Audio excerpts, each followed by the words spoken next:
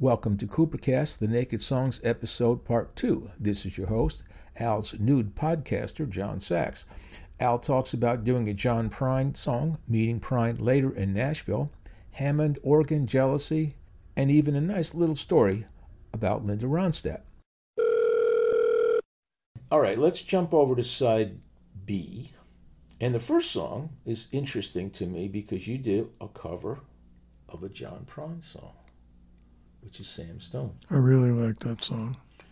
Well, it's from his first album, which was kind of an earth-shaking album. He wrote so many brilliant songs on that album. Well, we got to know each other in Nashville. But that was later, right? Yes. One of the things that I was very jealous of him, when I went to his house, he had a Hammond organ in his living room. Yeah. That he, more or less used as a table. And it was a Hammond organ, and it worked. And I just was like, I can't afford this. What at that time did a Hammond organ cost, roughly? $6,000, something like that. Okay. Yeah. To this day, Yeah. I don't own a Hammond organ. Right. I've never owned a Hammond organ.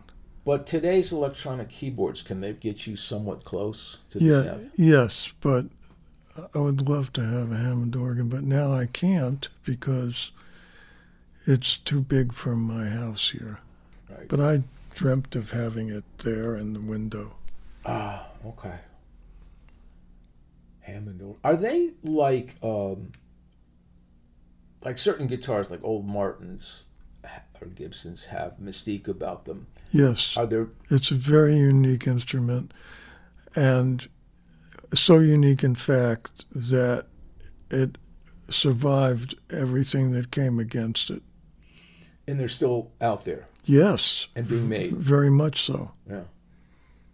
Yeah, interesting. No, but I just wondered, like, in Martin, like they talk about pre-war Martin guitars as being something special. Are there different eras of To a degree, yes. But there were some things that they never changed because that's what is great about a Hammond organ. Do you know basically what's going on inside that makes it a Hammond organ? Very basically. Yeah, like where does it get its sounds? It's a lot of wires and stuff. Yeah. It's very complicated. And if you take the back off it, it's terrifying. There's so many wires. Did you ever open up a pinball machine? I had a pinball machine. So did I. And you open it up and you look at the wires, and when you play it, big blue sparks are flying everywhere. It's astounding. I used to have pinball machines in the house.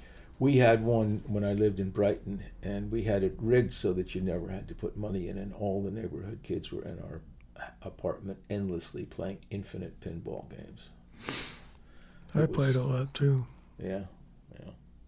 So the second song on side 2 of Naked Songs is called Peacock Lady, which I assume is about Annette Peacock? At the time.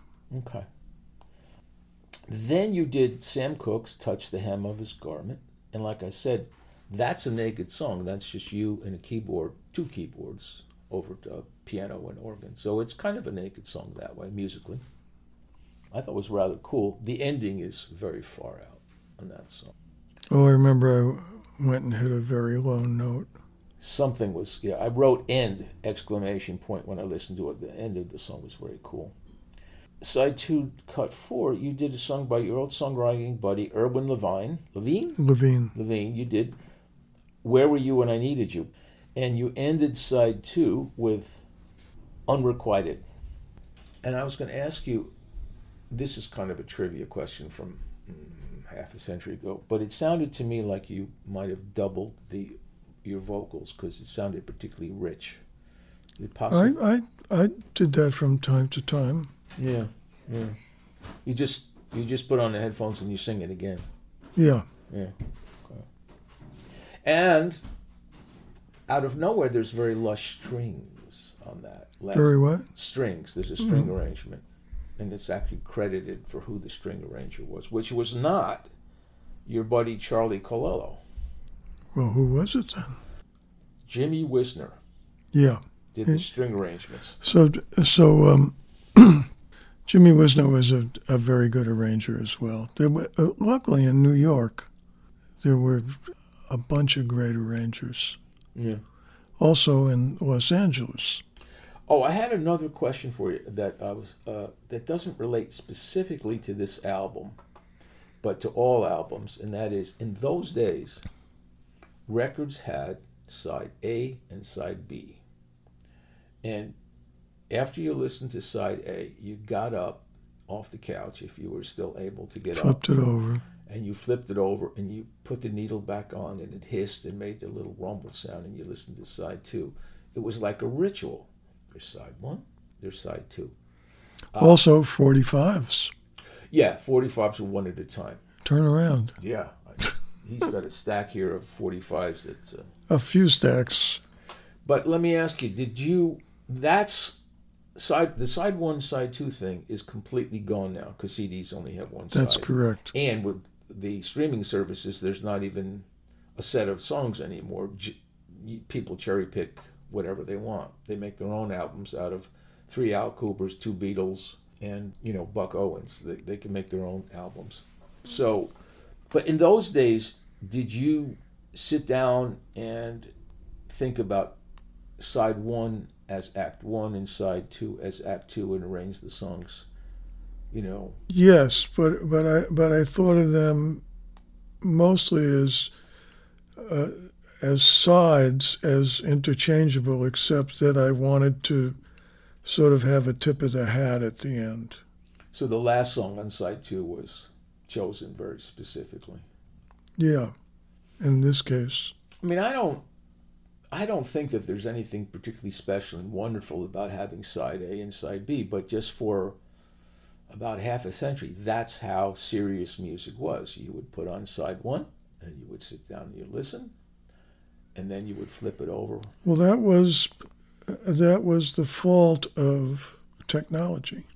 Yeah, I mean, it was clever to use both sides of the vinyl. That was genius. But it also produced this thing where every album had a front and a back side, and 45s had the A side. The B side was always kind of like, oh, we need another song for the B side. But sometimes the B side would.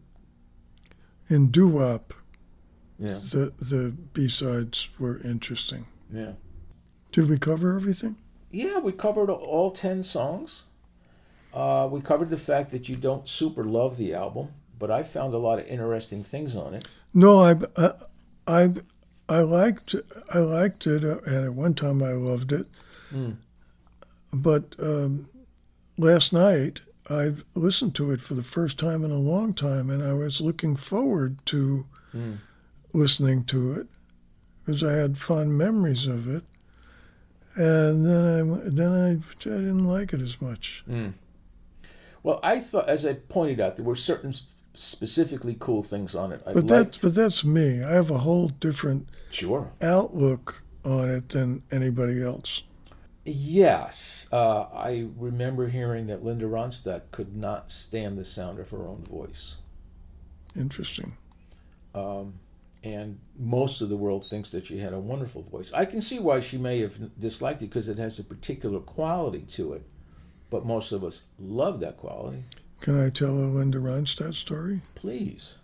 Okay. So, like most men at the time, I had a big crush on her. And I went to see her, and I somehow got her back to my house in Atlanta.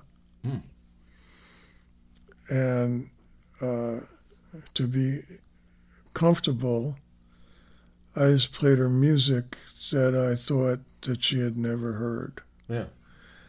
And what I did was I started her next romance by playing her Little Feat that she had never heard before. Oh.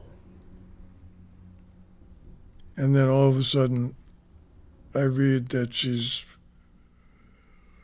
going out with Lowell George, Who was the lead singer. lead singer of Little Feat. And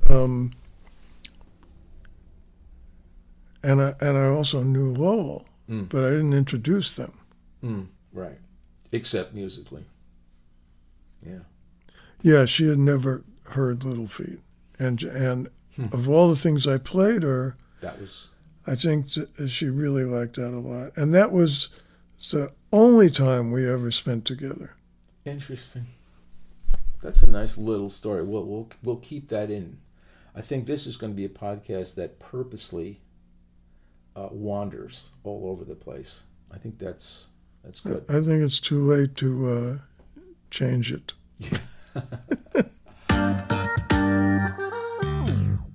This has been Coopercast, the Naked Songs episode part 2, brought to you by Organ Jealousy. Look for more episodes coming up and subscribe at Apple, Spotify, or just about anywhere. And tell your friends.